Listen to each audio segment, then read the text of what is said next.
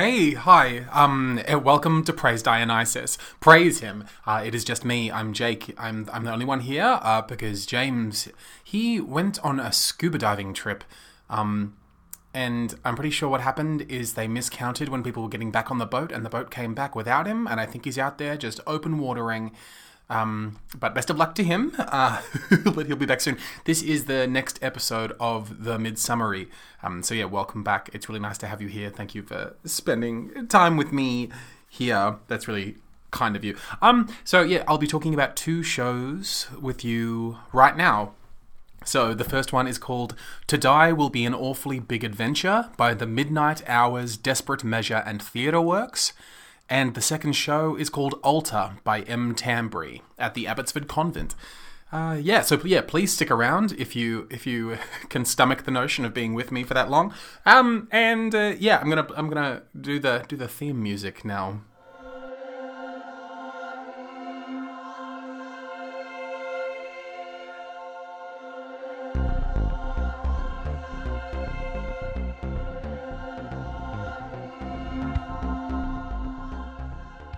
Hey, hi, still me, hi, thanks for being here. Sorry, sweet listener, I feel like every time we have these, solo episodes together, I feel like I always start them off super duper self-loathing, so I'm sorry. I don't mean to, make you feel the way that you're made to feel when someone hates themselves out loud in front of you. But yeah, no, I hope your midsummer's going well. If it's a thing that you're doing in real time with us, I hope it's really great and that you're seeing really exciting stuff, or that you're doing a thing. I hope it's going really well. Jake, don't be lame. Sorry, I'll jog quickly through my how was my last couple of days thing, and we can get to the nitty gritty of stuff because this first show that I'm about to talk about, I literally got home from seeing it 10 minutes ago. I think it's going to break the record for the fastest turnaround in terms of, the curtain going down and then the record button getting hit. So that's cool. But yeah. And it was also a very, as you'll come to hear, it was, a unique time, a time that I'm, I don't know, the quickness with which I left the theatre and came to the microphone was not because of the effect the show had on me. It's just because we have to hit particular podcast deadlines, and that's also part of why James is not here. His absence is just because of stuff in his life piling up, and he's got to take care of his brain and his energy and his health, and he's got he's got work going on and other junk. So yeah. So as far as I know, he is not lost at sea. But the first show I'll be talking about I just saw. So, I've got some stuff to unpack largely in real time, I guess. There's only so much that you can digest in the theater and, on the walk home. So I guess you're going to help me out with that. Otherwise, so the last couple of days, I suppose a high point, my really good friend Wheeler had his birthday happened. And yeah, it was just a sweet time. I enjoyed it. It was nice, especially because the bulk of my participation in it, because I had to come late to it because, he was having a whiny night with chums at some places, in the north, and I had to get there late because of a bunch of midsummer shows I had to see, which is of course a blessing. But yeah, so by the time I'd gotten there, it had, withered down to, a really beautiful, tiny, concentrated collection of people that I adore. So that was fortunate and lovely, and just wound up being such a sweet sort of laughy, goofy, sweet time. So grateful for that. It's nice to have those nights. So I guess I'll give my experience of that 21 stars out of 5, because that's the age that Wheeler spent the night pretending to be turning. So Let's keep on skating and let's dive into Peter Pan. Let's do this right now.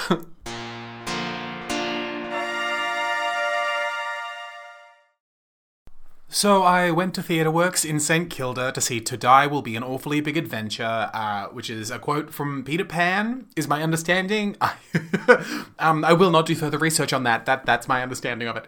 I went by myself. I was meant to be going with a pal, but he cancelled real late in the game due to unwellness, which is of course fine. I wish him no ill will. But it's just that because you sweet listener, that I'm used to going to the theater by myself. It's a fine experience. It does not dampen things at all. It just happened to be the case. Unfortunately for my pal who abandoned me, it just happened to be the case that this is one of those unique times where having a person next to me really would have helped for a number of reasons that I think will reveal themselves as I continue along this JM Barrie inspired adventure. So strap in. So arrived at TheatreWorks, went inside, sat reading my book in the foyer. The doors eventually opened and I went inside and I, entered very enthusiastically. I don't know where that spring in my step was coming from. I think I was just ready, to be lost. I was just seeking some escapism somewhere subconsciously. So yeah. The doors to the theatre opened. I went inside and I went to sit in the front row, like on the far end of things. Just so that I wouldn't be in anybody's way and also wouldn't be sitting in the middle at the front like a pharaoh demanding the jesters entertain him. It just, I don't know, in the theatre workspace, I feel like that has that energy sometimes, that bolder seating choice. But, a stage manager, I believe, somebody connected to the production was coming around and handing out earplugs, and suggested wearing them during any of the loud song sequences. Which was, cool and caring, and begs the question in my mind of why don't they just make the music less loud? But I'm no coward, which, again, I don't know, the way that this ride unfolds, maybe that's false. Maybe I might be a coward. But yeah, took my earplugs after working at the Forum for so long. I'm accustomed to having to use them, which is just a fun little piece of Jake history for you. You're welcome to immediately dump that fact from your head. But yeah, I'm no stranger to an earplug. Sorry for impressing you so hard. But yeah, then so sitting there, I was gonna keep reading while I waited for the show to begin, but it was immediately quite I'm not going to say visual feast, but now I have, just in terms of there was just a bunch of I don't know, maybe you're quite familiar, I don't know, with the theatre workspace, but it's so big, so tall, big old seating bank, and just like a real big tall rectangle of a space to just fill up with whatever it is that you're doing as an artist. So super exciting space that I love so much, but it was really full of cool stuff to look at. At the very back, against the big tall black, the back wall, it was kind of a cross section almost of I guess the most, I don't know, quickest way to describe it is kind of like a tall albino jumping castle. You just sort of if you cross section that baby off and you just kind of have the rear wall and half of the side walls pointing at you, that's kind of standing tall at the back. And the playing space in the center is kind of a big white painted rectangle as well, because I guess, legally, if you're going to do aggressive confronting postmodern theater, it has to take place on a big white rectangle. That's the law. I'm not in charge of that. And then around that space as well was an LCD screen and a skeleton and a chair and a skateboard, and there was a skateboard ramp kind of in the middle as we waited for the show to start. There was a big old timey, kind of looked like where a lifeguard sits next to a pool, which is one of my favorite pieces of furniture, whatever they're called, those tall lifeguard tennis umpire chairs. There was I think it was that. It looked a lot like that. The seat part just had a little bit a bit more elaborate-ness to it. But yeah, I don't know, any old-timey carpenters out there, let me know. But that's how it looked. And it was lovely, not just because there was a bunch to look at, but also because I also just enjoy... I like when theatre feels exposed like that, when it's just I don't know, a lot of things just thrown on the table. Because to me, it's one of the things it reads as and kind of promises of a show to come can be the sense of this will be playful, this will be a ramshackle kind of fun time, that isn't, that doesn't ascribe to the values connected to the idea of theatrical polish. I'm not going to bore you with a tirade about how dull I find polish to be, but yeah, an aesthetic like that is, in terms of at least visual construction and the semiotics of that kind of design is, the opposite. And therefore I love it as much as I hate polish. So, that's that. But then, I don't know, this show did not unfold in a sweet, ramshackle, higgledy-piggledy kind of way. It was quite the opposite, and that became kind of obvious even before the show began, because and this too, in the direction of the unpolishedness energy, a couple of the actors were foggling around and walking amongst the set and kind of observing the audience as they came in a very, not in an engaged way, but just in a present way that of course, that breakage of there being a sense of, like, it didn't feel quite like a preset, but like that breakage of we are backstage before the show and now the show is on and now we're on the stage, that being gone was like, oh, this is sweet. But there was like even the air of their presence on the stage wasn't like a warm one. It had a little tinge of like, not even hostility. I think, sorry, all this is to say is that the parts of the show felt a bit like an attack. These aren't judgmental terms. This is me just relaying my experience to you, and that will be the pattern that you see emerging.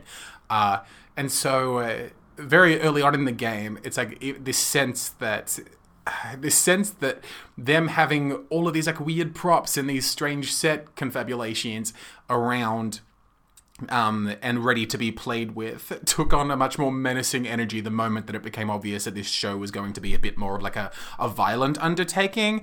And so, yeah, it went from being that kind of like playful, who knows what's going to happen kind of thing to more of a, do you know who the Toy Box Killer is? It's like, I Google it if you want to. There are some really good, like, almost homemade feeling documentaries about the Toy Box Killer. I don't like saying things like I have favorite murderers and stuff. That's very dark, and quack shouldn't say things like that. But look, if you, I don't know, forced me to choose one that I find most intriguing in terms of the story and the mechanics of the tale, yeah, that's the thing that I would bring up in that, whispered conversation we'd be having. But yes, all that is to say, it's like, I guess without forcing you to do any research to understand this shift, is like, instead of now perceiving all of this like beautiful theater junk that populated the space as like chances for fun, they began feeling like, when you like wake up in like a supervillain's like lair and you're like strapped down and then someone in a mask walks in and then pulls back like a white sheet off a table and you see all of their scary surgical supplies. Like it became more of that feeling a little bit. So that's that in terms of tone. The show started, all I sort of went into it knowing was I was pretty sure it had something to do with Peter Pan. That's truly it. The show has 6 people in it, one of whom is Kerith Manderson Galvin, who you may remember. Like, remember when I went to see that show with all of that like sudden notoriety when it happened a few months ago, and I went into it being told to expect the worst, with my little backpack and my Hawaiian tear and share. Yeah, they were in that. If that means anything to you. But beyond that, I recognized some of the faces, but I couldn't tell you where they came from, but it was 6 of them. And the show began, and it was like, from the get-go, they did that thing, and it was... Sorry if I'm referencing things that you do not recall us having spoken about on this podcast, or if this is your first visit, maybe all of this will mean nothing. But remember when, in the exact same space, I saw Caligula, and I think it was the first time that James and I talked about the phenomenon that renders me useless. The thing of, like, if, like, especially, I'd say, let's say distinctly, if, like, the first scene of your show is going to be a bunch of people saying lines assigned to, at that point, seemingly nobody specific, I'm not going to be able to take in any of the stuff you say. My feet are not on the ground yet. I don't know what the world is. I am not able to just listen to all of these brand new mouths saying words that I'm unable to, like, pin on a board yet. So it sort of started like that. And it was, like, into microphones. It was very, like, the feeling of, like, grungy, we're going to shout at you, postmodern theater. Like, it seemed like as if they were, I think what they were doing was kind of giving glimpses of their understanding of the story of Peter Pan, and it was also mangled up with other just kind of like jagged anecdotes that vaguely connected to it, or it was like verbatimly reproduced conversations that they had had during the development process of the work. These are all stabs in the dark that I'm taking, quack, so sorry for all the stabbing, but that's how it began. So of course that kind of flummoxed me a bit. The show then moves forward, and then the songs start happening, and it's like, I'm not good at music genres. It's either pop, or it's country, or it's like indie folk. Like, so I don't have many like words for these things, but I guess it was like aggressive, like punk rock. I think, but like not in like the fun way, like not in the, not like the Rex or like, not like, certainly not like early Avril Lavigne and not with like the glam rock edge of like the Struts or something. Is this helping me telling you all the things that it's not and doesn't sound like? But the sort that's like supposed to frighten you. Well, it certainly frightens me. But yeah. I'm trying to think. I don't know. I was trying to think of like an example in pop culture, but it's like, I don't know. Am I too gay? I feel like all I'm coming to is Repo the Genetic Opera, but I think something with Paris Hilton in it isn't going to be the reference that I need to clarify things. That song, I Want to Fuck You Like an Animal, that I don't know why I know it. I feel like I came across it at drama school, likely during some sort of devised performance. I'm too gay for this. How do I find an example? I think it's like the sort of music that you would be terrified if you found out your son was listening to it, like your high school aged son. Like I think the sort of music that people blame like Columbine for. Yeah, not the sort of thing that it's the sort of music that I would listen to, like, and I have recently been listening to while at the gym. Like I find lately I've just found some like really angry, somewhat theatrical music, to run to. Another tedious chunk of fact about Jake.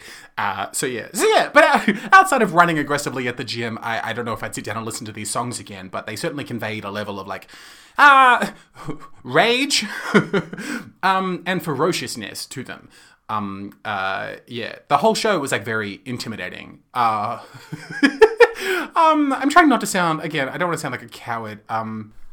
Something that I have not said yet. Yeah, so I sat in the front row, and then it was a long time until anybody joined me in the front row, like to the point where it's like, so I was sitting there, because I got in there so quickly, I was sitting there for like 10 minutes-ish, waiting for anybody to join me, and there was like 40 to 55 people that ended up coming into the theater, and it took until like the final moments of people sitting down for anyone to join me in the front row, and it's like, I don't know if they knew things that I didn't know about what this show was going to be, but like I should have taken some sort of hint from this crowd, because it seems like they must have known stuff, because I think it was that thing where it's like, you know when you're like standing there waiting for a train, and it's like a moderately crowded train, but then in front of you pulls up like the one super empty carriage, and like the dumb clueless like I'm from the country part of your brain is like, I'm just lucky, I guess.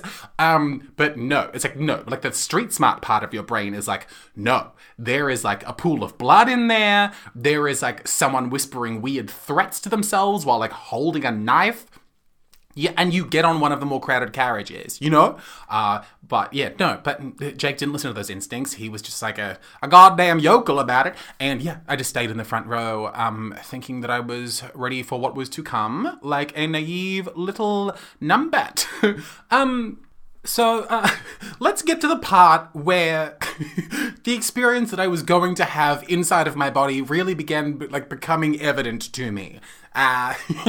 So, one of the songs started happening, and then one of the performers attempted to try to, like, they tried to instigate a dance floor at the front of the performance space, like, at the bottom of this, like, I don't need to be more specific than that. You can picture that. Just like, there's a raked seating bank with people in it. There's a flat performance space in front, and they wanted to create like a mosh pit of people dancing to the songs. And I was like the second person that they attempted to lure into this undertaking. Because I was one of the few very accessible people, I suppose. I don't think there's anything on my face suggesting that I was, like, in the mood to boogie.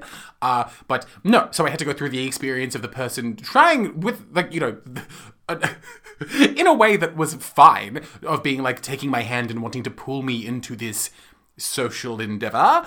But I said no in a way that I hope came across polite enough. And, yeah, so managed to, you know, not have that happen to me. And then the three people that did get harvested managed to have a convincingly good time as they danced to the song that was happening. Then the song ended. Then the next song happened, and then a different actor attempted to get me to dance again to a different song. I gave a similar answer.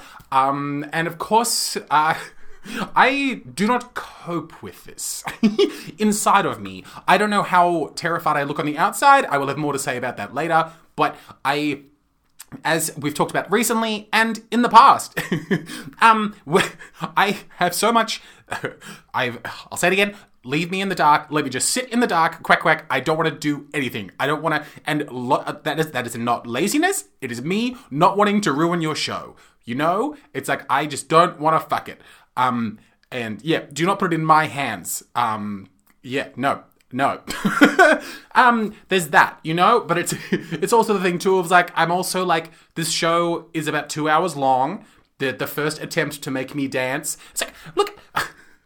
I'm not going to bring up the Princess Truffles conga line again, but I guess I just did.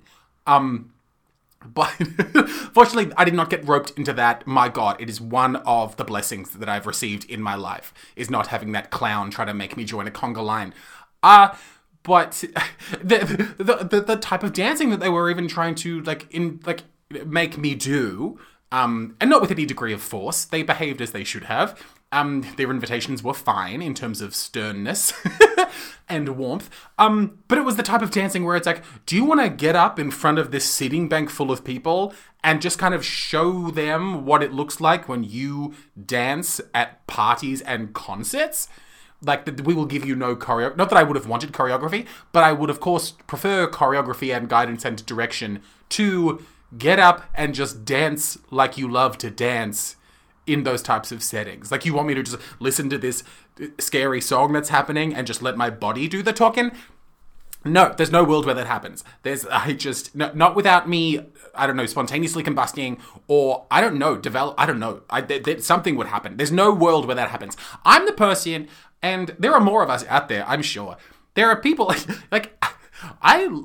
when you go to a concert, and imagine a big concert. Imagine we're at the Eras tour. You know, we're seeing Taylor Swift together, you and me, and we're up sitting in up where it gets all seaty. We're sitting down. We're sitting and watching Taylor Swift singing, one of the many underwhelming songs from Evermore.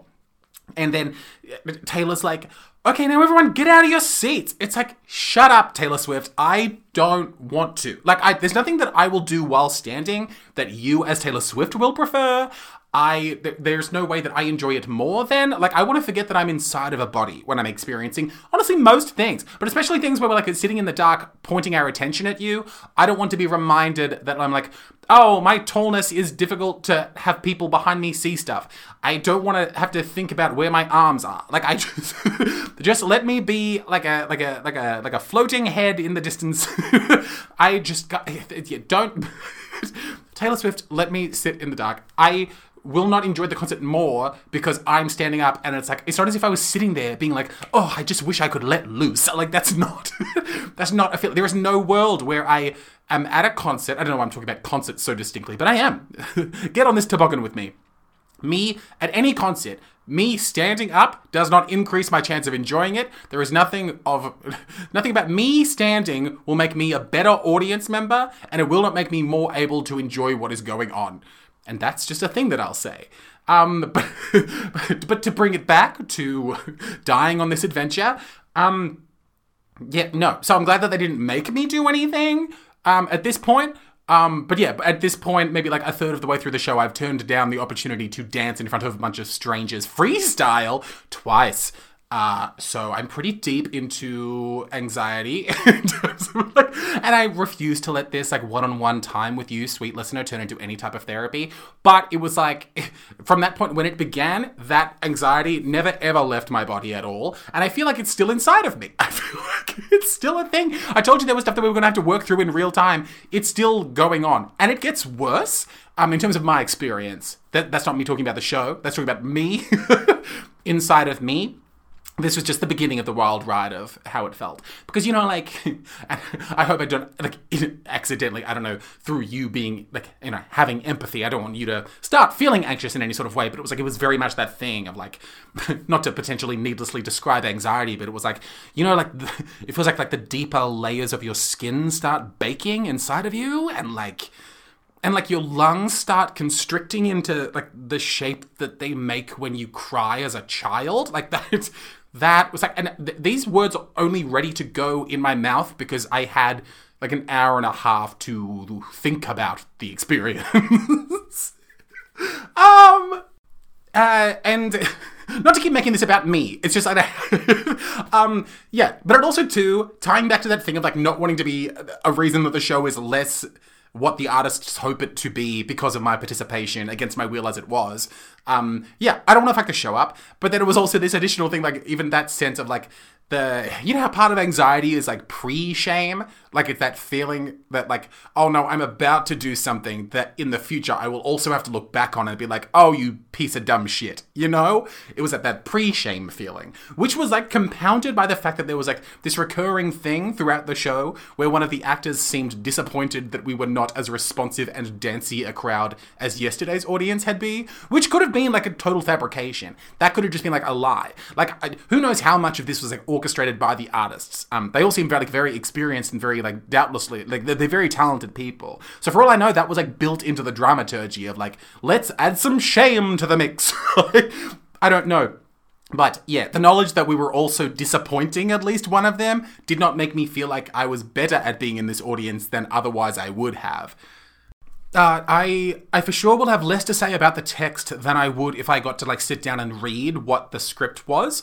Partly because, and this again is my shortcoming, all this anxiety stuff happening inside of me and all of this stuff going on and even like the performance style, it just wasn't, it was not the right context for my mind to take much in and to absorb very much. Like it was a lot like, and I've told this story before, but it was like when I went to see Baal at the Malthouse and they seated me by myself because my seat didn't exist. So they sat me in the front row, completely bathed in stage lighting. So I spent the entire show just being super conscious of what my body was doing and how my face was looking while I was watching this version of Brecht that was full of like nudity and beige walls. Like I remember nothing from that show. I remember walking into the foyer afterwards and being like, there was a guitar.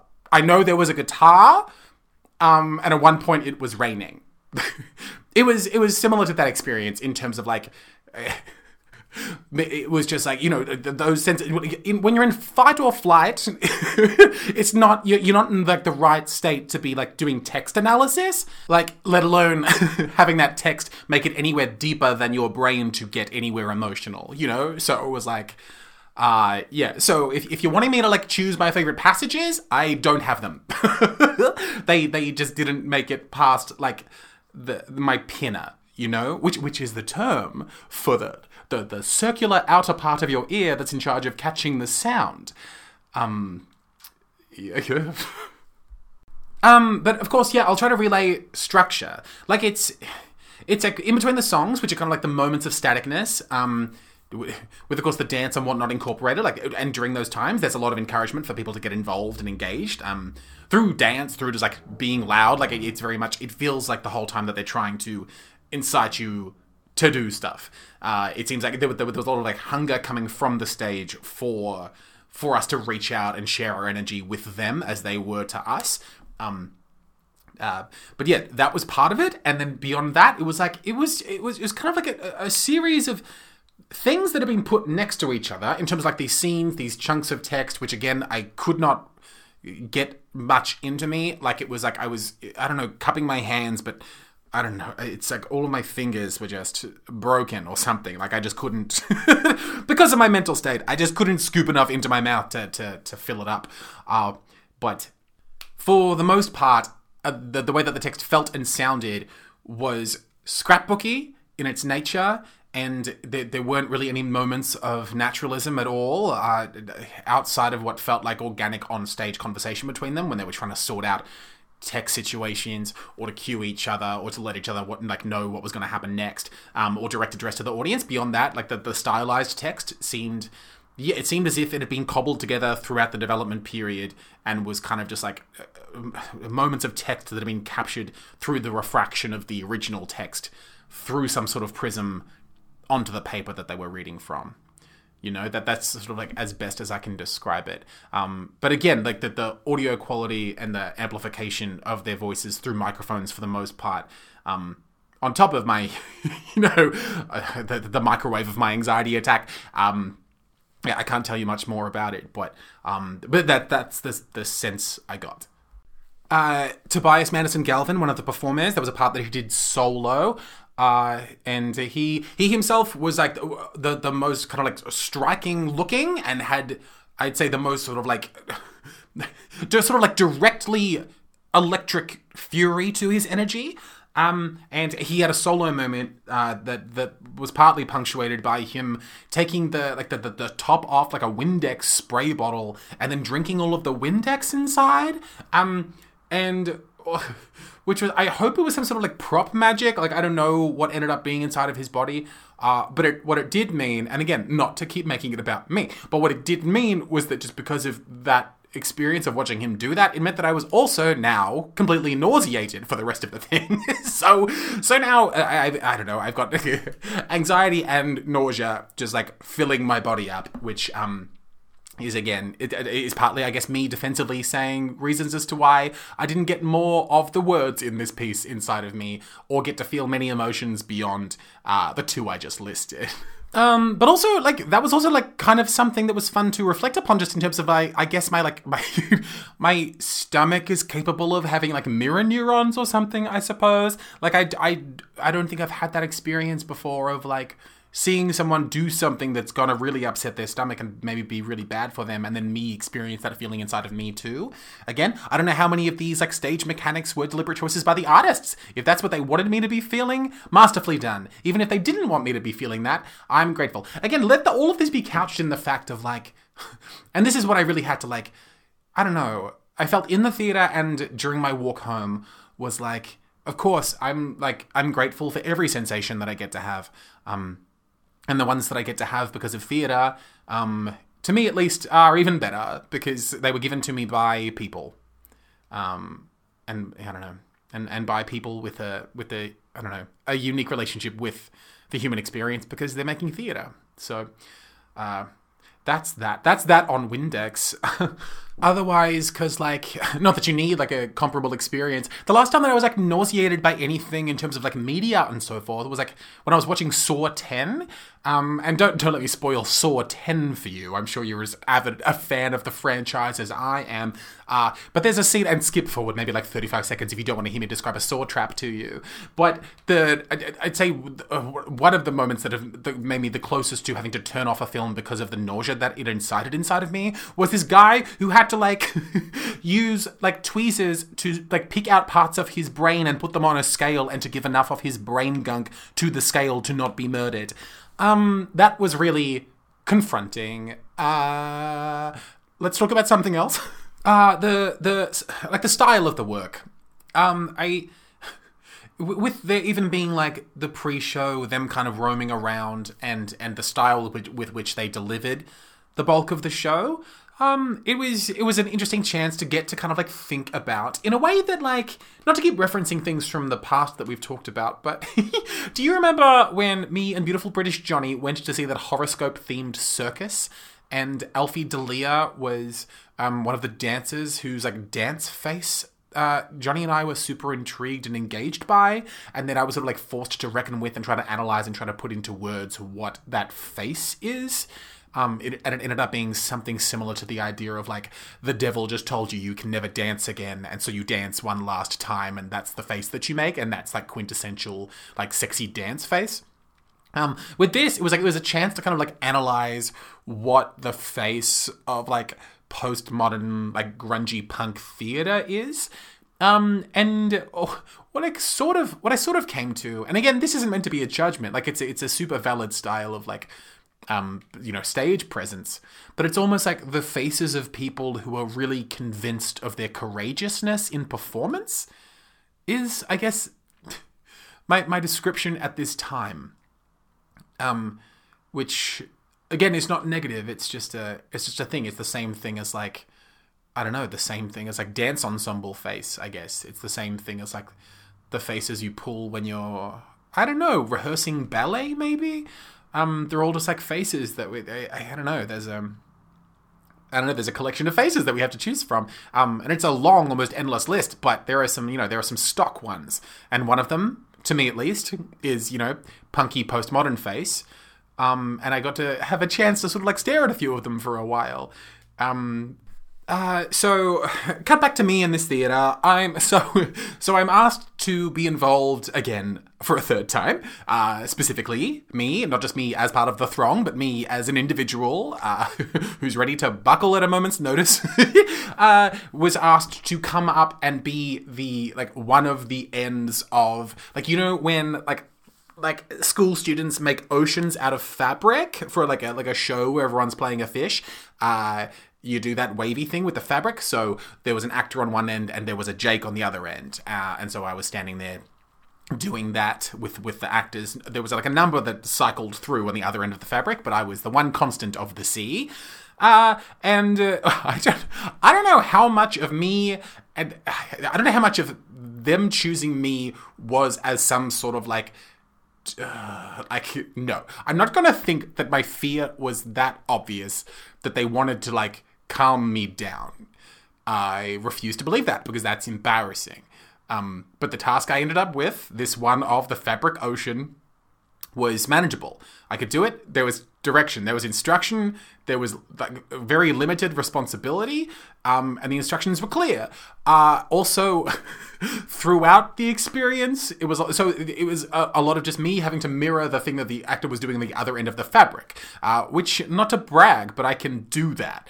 But it also meant too that I got to have two separate... God, this really makes me sound pathetic. And I'm glad it's just the two of us sharing this story.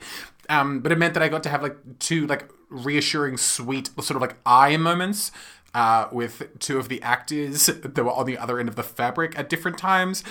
I felt like I had to reassure them with my stupid face that I was fine and that everything was okay, and I don't and that all the fear that they'd seen in my face up until now throughout the performance is not a thing that they should be concerned about. And it seemed like they too were offering me I don't know. I could be projecting all of this onto them, but they seemed to be giving me facial expressions of people that were glad that I seemed fine. Again, I'm glad it's just the two of us here, sweet listener, because this is all really embarrassing. But I don't know. We're here to talk about our theatre experiences, and this is the one that I had, and it was a rattling one, the whole thing. What it felt like. And what it felt like was I don't remember heaps of my childhood for whatever reason. But it's been a long time since I've thought about kindergarten at all. But this experience of being soothed by these performers it reminded me of when we were in grade 3 kindergarten and we were doing a Christmas performance. And because of my anxiety and stage fright, I was tasked with doing nothing more than just sitting next to Santa throughout it and banging rhythm sticks while everyone else had named characters and plots to perform and dances to do. And I remember I was just so grateful that they recognized my fear and they gave me something that meant I could participate with very little chance of being humiliated. And this felt like that while I was waving this fabric and making eye contact with these postmodern funky people. I was taken back to that sweet Christmas moment where my limitations were acknowledged, but I was still included and soothed by comforting eye contact and a soft on-stage smile. But yeah, I won't relay any more of the show to you in case you want to go and experience it for yourself. It was part of the experience was wanting to be the right person for the show. There were people there that got up. There was a man in a fedora that was up dancing to the final numbers. The guy sitting behind me was really keen to get involved with all of the sing-along components and it was thrashing in his seat and this show is for people. It was one of those times where it's I wish I could have been there without me having to be there, because there was so much. Competency and vision and intensity to what these artists were doing. I don't know, maybe I wish you were even in a different space that was maybe I wanted their show to be up above me on a stage and I could be lost in a sea of people. Maybe, yeah, I don't know. Maybe, I don't think the right way for me to see this show was to be feeling largely alone in the front row, and terrified the entire time. But yeah, there was a bunch of stuff that was really impressive about this work, and that isn't me just trying to like be vaguely complimentary. I love things that are like, of course, odd, unique, and intense, and like, and the furiousness of this work was kind of bewildering in the way of like, you've taken Peter Pan and you found a way to be mad about it. It was a lot. It made me feel a lot. It made me feel, as I've described to you, maybe too vividly, made me feel a bunch of things. And as I said, I'm grateful for anything I get to feel, and I got to feel it in the theater. I wouldn't go through that emotional experience on purpose again, but I'm keen to see what these people get up to next, because I think just intensity is just a hard thing to find. Especially intensity in that direction of a work that feels dangerous and kind of like wild and a bit reckless. Because it had jagged edges, and it had like slack moments, and it had warbly vocals and failing microphones and like unflattering yellow lighting sometimes. It required you to keep adjusting the way that you were trying to cram it into your mouth.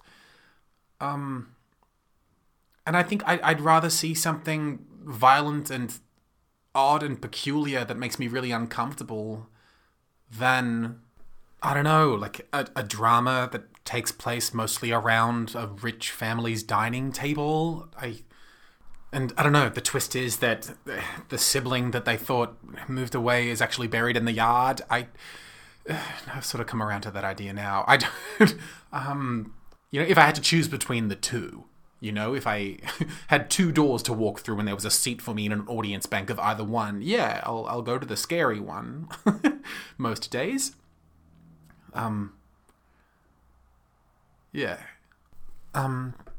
Sorry that the talking about this show was so me-centric. It's just, I don't know. I wanted to be honest with you, and I don't know, as usual, kind of just like, relay the experience to you, and that's what it was. And again, grateful for it. Sorry, as I said, I literally just saw this show, and talking to you has helped me. But I think even for the sake of like, we're about to talk about Altar, you and me, and so I'm gonna go and like, either I'm gonna go like cook something or like, I don't know, do something to break up the feeling. I don't want this to like bleed over into discussing Altar, which is a whole different beast. So I don't know. I'll also, for your sake, either you pause and go and do something else, or I'll find something to slot in here other than just the usual transition music, to get us in a headspace that's a bit more like cleansed of this. But I'll work out what to do. I'm sure it will be something that won't surprise you too hard. So whatever it is, it'll go right here. Come on, shake your body, baby, do that conga. No, you can't control yourself any longer. Come on, shake your body, baby, do that conga. No, you can't control yourself any longer.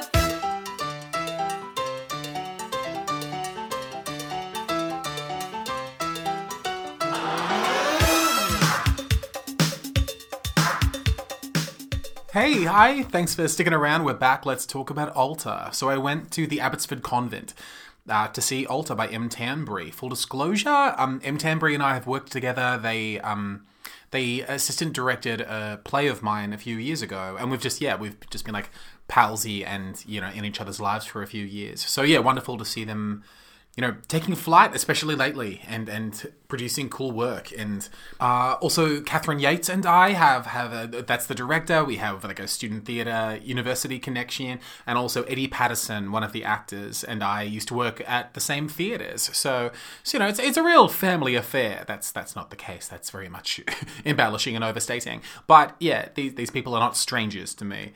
But I'll be just as harsh as ever, so don't you worry. Went alone to the Abbotsford Convent, a place that I've been a bunch lately, and have loved every visit thus far. And it was in, like, I think it's called, like, the Rosina Courtyard. So it was, like, an outdoor space. And the space was really beautiful. It was done up to look like, there's photos of it on our Instagram, like the Praise Dionysus Instagram. It's yeah, it was, like, set up to look like a neat little outdoor wedding. And it was sort of, like, enclosed by a rectangle of tall buildings around it. To our right, like facing where the marriage would occur, to our right, there was a hall with an entranceway to it, which is relevant just because of the way that it's used. The hall to our right is where the reception is occurring in the world of the play. But I'll get to that in a bit. But let's hit you with the plot. Okay, so Avi Corver is playing Sutton, and she's getting married. And the marriage, what we come to quickly learn, the marriage has just occurred. She is now married. She's wearing this, like, really beautiful wedding dress. Like, yeah, I'm not, like, a fashion person, and I know that you're here for my hot fashion takes and tips. But it did that. This is me discussing fashion and clothing and the details of.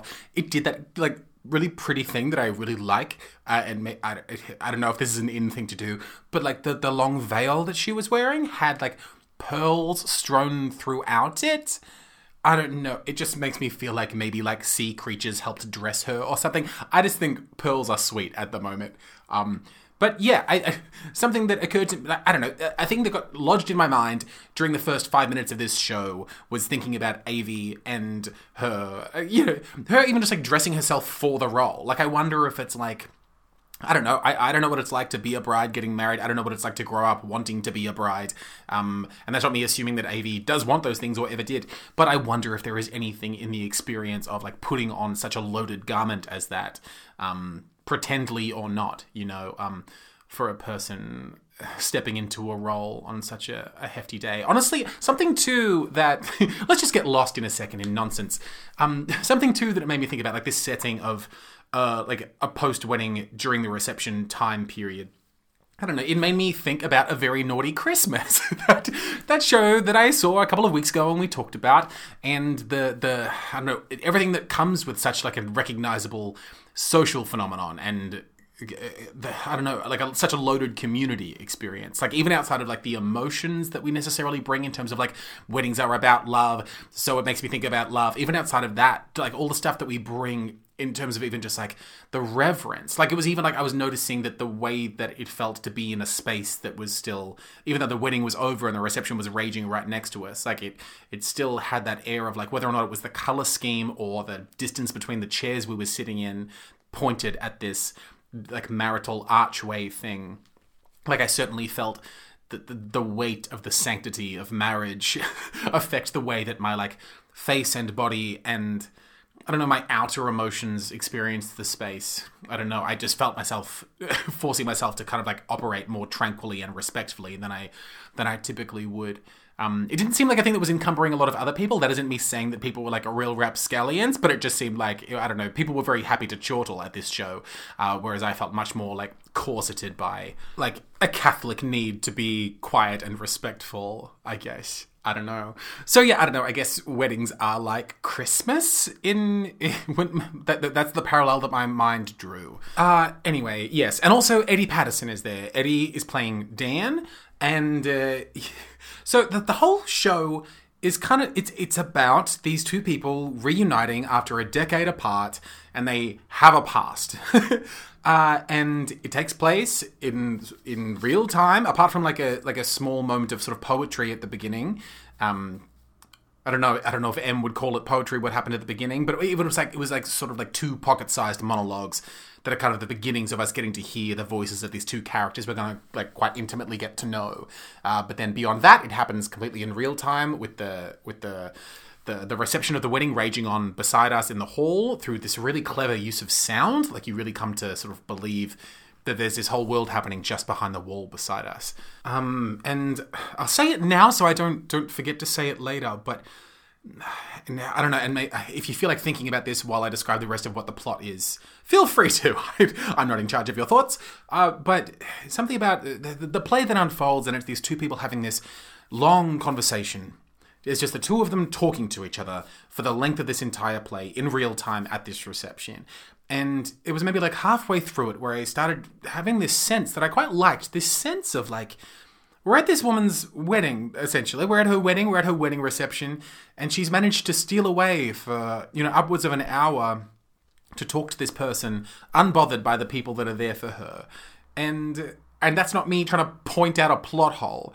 What I liked about that fact was it I don't know, it infused it with this sense of this conversation being almost not an imagination, like not a contrivance, not like a wish or something, but it made it feel like, because the show itself was so much, part of what was like upsetting and lovely about it was kind of one of these conversations that you hope you get to have with particular people, or even if those people don't exist for you yet, it's like the type of conversation that is so like honest and so like solely necessary. Soul with a U. I don't know if that's anything. But I don't know.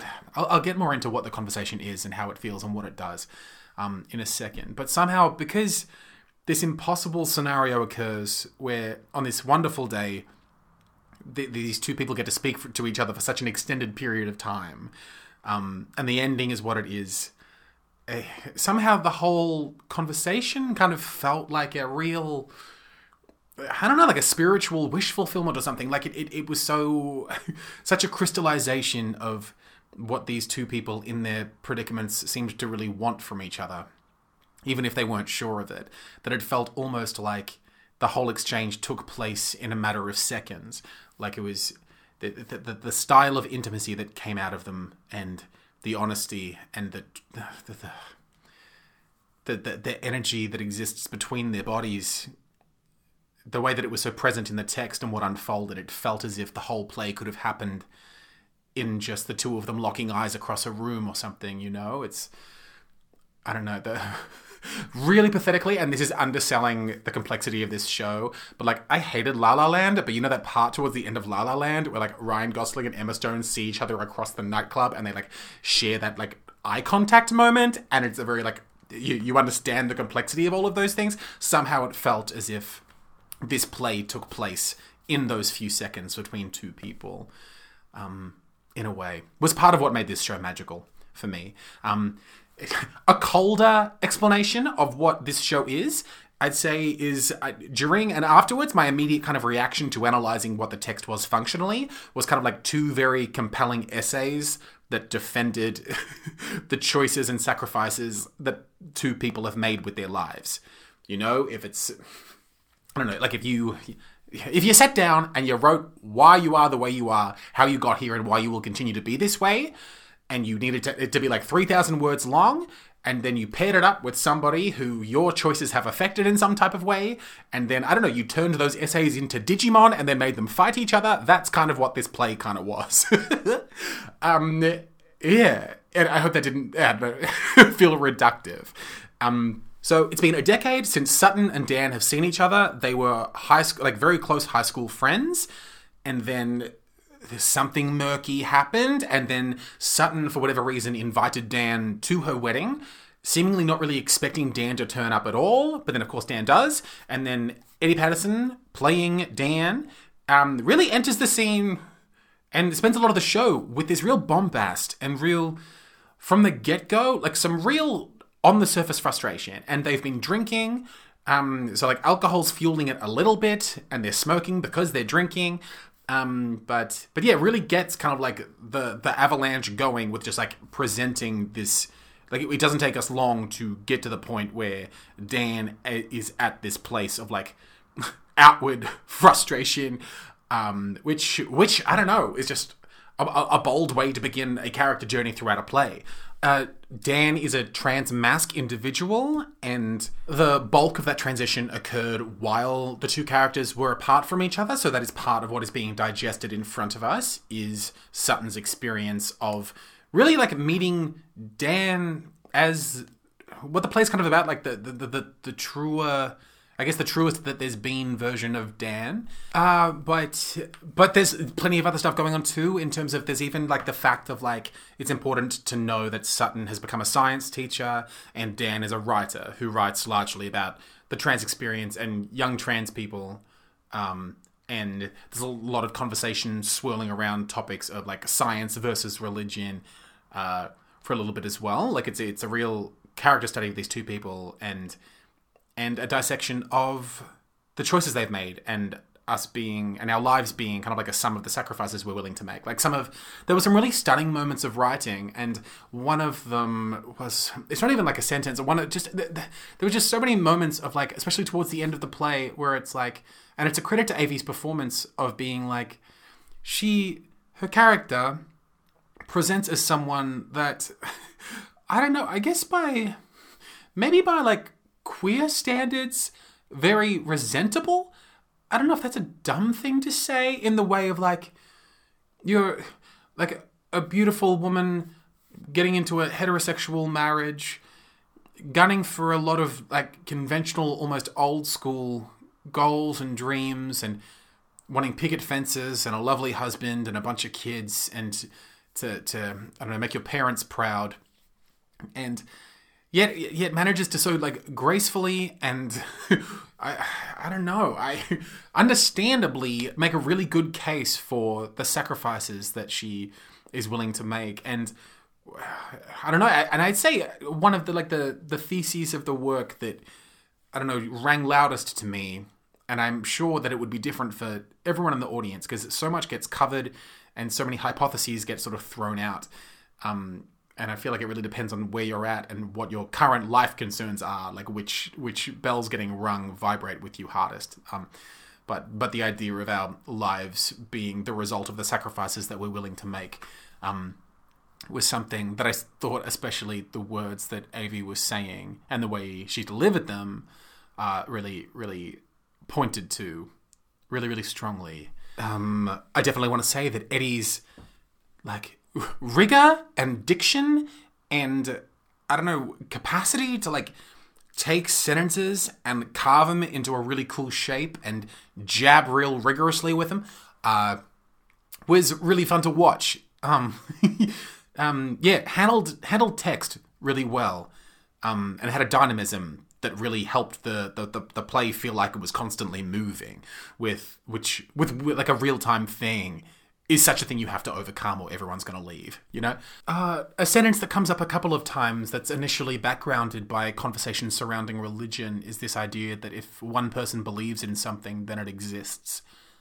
Was just something that I found quite touching. Like, it was like after seeing the show, like it was a surprisingly like emotional walk back to the tram for me. Like it was like, I think part of it was like I didn't realize how much the being in a wedding environment, being in a Jesus-y environment had, as I said earlier, had caused me to kind of like, I don't know, make my body more, I don't know, the type of aerodynamic it's required to be in a setting like that.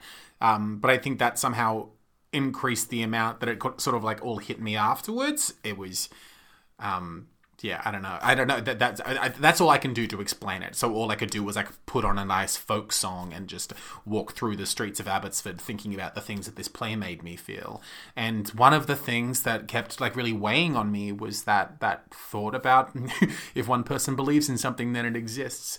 And the sentence itself, and I'm going to consciously try not to like, you know, I don't want to tell you too many things, because so much of what makes this play so strong on your first viewing of it is the way that things are said. So I just don't want to like pop too many of those balloon surprises, because it is essentially like one long conversation, you know, and a lot of what it is like it's the strength of these two actors and the words they get to say. But the sentence itself comes back, and the idea of like, in like quite a devastating way. I'll not dwell on this because it's such a linguistic through line, and such like it's the idea of what truth is and who has to believe it for it to be true. Is such a thing in this work, and I hope you get a chance to see it, because I think it's a really interesting piece. And it might mean something to you, more than the average thing, depending on who you are and what you're going through. But I just thought, especially like me being an agender person, I don't know what the trans experience is like, but I do my best to try to like understand that experience and empathize as best I can with people that experience it, go through it, are that way, all of those things. And I thought, having at this point, like, ingested a lot of, like, media and discourse and writings about the trans experience, the way that M writes about and the way that Eddie delivered a particular passage about, like, a part of the trans experience that I've not, like, certainly not this specific experience of that experience in this piece, but one of, and again, I'll skirt around ruining any of it in terms of surprises for you. And also, like, to do my best to not, like, shortchange M's work in the text. But the early on experiences of, like, having this belief that you kind of, like, have this sneaking suspicion of who you are, but you feel as if no one else can see it because it's so especially shrouded in, like, gender expectation and appearances. But there's a real stunning passage where there's a description of that version of you that feels truer being uncovered, not just by you, but by someone that knows you so well, like, well enough to find that part of you. It was just so beautifully put, so beautifully performed. And as it ties to ideas of truth, and that type of intimate truth, like that truth that only matters to you, and to those with whomever you share those beliefs. And of course, as I'm sure you can already see, the way that those sorts of thoughts can tie to things like science and religion and love itself. That's just one case for this being a well-written play. Oh, and to stop back at Eddie for just a second longer, I just thought, and it'll be different every night, but the delivery of Eddie's line about how regarding the difficulties of living visibly as a trans person, and as what you see as the true version of yourself, particularly when that version of you is not one that a lot of people are ready to, at face value, kind of like accept warmly, which is an experience that extends far beyond the trans experience. But the delivery of the line of the fact that it doesn't get better, it just gets worth it, was just, like, powerful and moving, I thought. Something that I assume happened by chance. If they managed to orchestrate this, we should give them a Tony or something. But there was a speech that Avi's character Sutton was giving about a study that occurred about how a large percentage of men don't marry the loves of their lives, in, like, a self-reported study. And as she was making this proclamation about this study, like a flappering of bats came over from, like, behind the building and just filled the sky for a second while this sort of, like, rather devastating statistic was being rattled off. I don't know if it's obvious, but I don't know what the collective noun for bats is. But yeah, I'm reading Dracula at the moment, and so having these rather, like, devastating numbers being put forth while these Transylvanian villains were filling the air was a cool theatre moment. Yeah, I think I just have, like, 2 more things left to say. And then I'll stop taking up your time. But I thought something that was really, these are just 2 thoughts that I had during my post-theatre walk while while Jesus sort of, like, washed off me in the air. The first one being that this play, and it sort of goes back to that thing that I sort of, like, said at the start about this feeling a little bit like almost like a fantasy exchange that in reality was a glance, but somehow had quite profound closure or something to it. I don't know. But the style of language and the way that it functioned, it was sort of like that. It was exciting to see because it was that, like, heightened level of impossible eloquence that kind of necessitates the existence of theatre. Like, these people talked the way they talked because this is a written play, and we need to see stories told this way, and that's why we have theatre. I don't think I needed to reiterate what I said in the first place, but now I've said it twice. And then the second thought I had was about why... Remember way back at the beginning of this episode where I told you that I went to Wheeler's birthday? And Wheeler said to me at his birthday that he just believes that birthdays are really tied to grief. And since he said that, that's just been like on my mind. And I don't know. And it made me think that partially informed my experience of seeing Altar in the way of like, oh yeah, and weddings as well. Like weddings make me really sad. There's something super duper sad about weddings. And I'm sure other people feel this way as well, but there's a real sense of tragedy to them. And I guess because of the way that things got phrased and the subject matter and the things that got discussed, I'm sure had something to do with it. I'm sure like the folk song I was listening to also had something to say about it too. But I was trying to work out what it is that makes weddings tragic and what makes marriage tragic. And I guess I don't know, what I came up with that night after seeing M. Tambry's play was the idea that getting married is kind of like positioning the sun in your solar system, I think. And that's great because, you know, it gives you the center around which everything's going to revolve. But the moment that you place that sun, it means that you've determined the orbits of everything around it. Like, that's where those planets are going to be. And you've determined where they go. You've determined what the atmosphere is constructed of. You've determined how survivable life is on those planets. Like, it puts everything into a fixed relative position. And somehow that, for whatever reason, really devastates me. And maybe that's a thing that will shift with my romantic optimism or something. Or maybe it'll just change when I, you know, see another play set at a wedding or something. But maybe it's tied to like the necessary component that like marriage is forever, which maybe it needs to be in terms of analyzing it as an emotional phenomenon, maybe. But maybe that's stodgy and traditional, I don't know. But somehow getting married feels like, positioning a sun, I think. I don't know, somehow marriage feels like hundreds of funerals. Like, not just for people, but for like hopes and possibilities. But as the play contends, like your life is sacrifices. You don't get to have one without them. So I don't know. They're my thoughts at the moment. I don't know.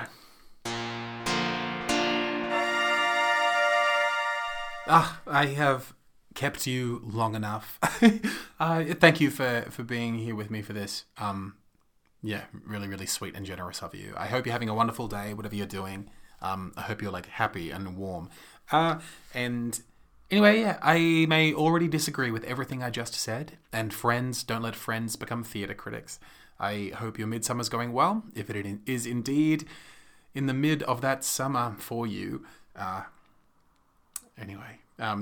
This has been another episode of the Midsummery.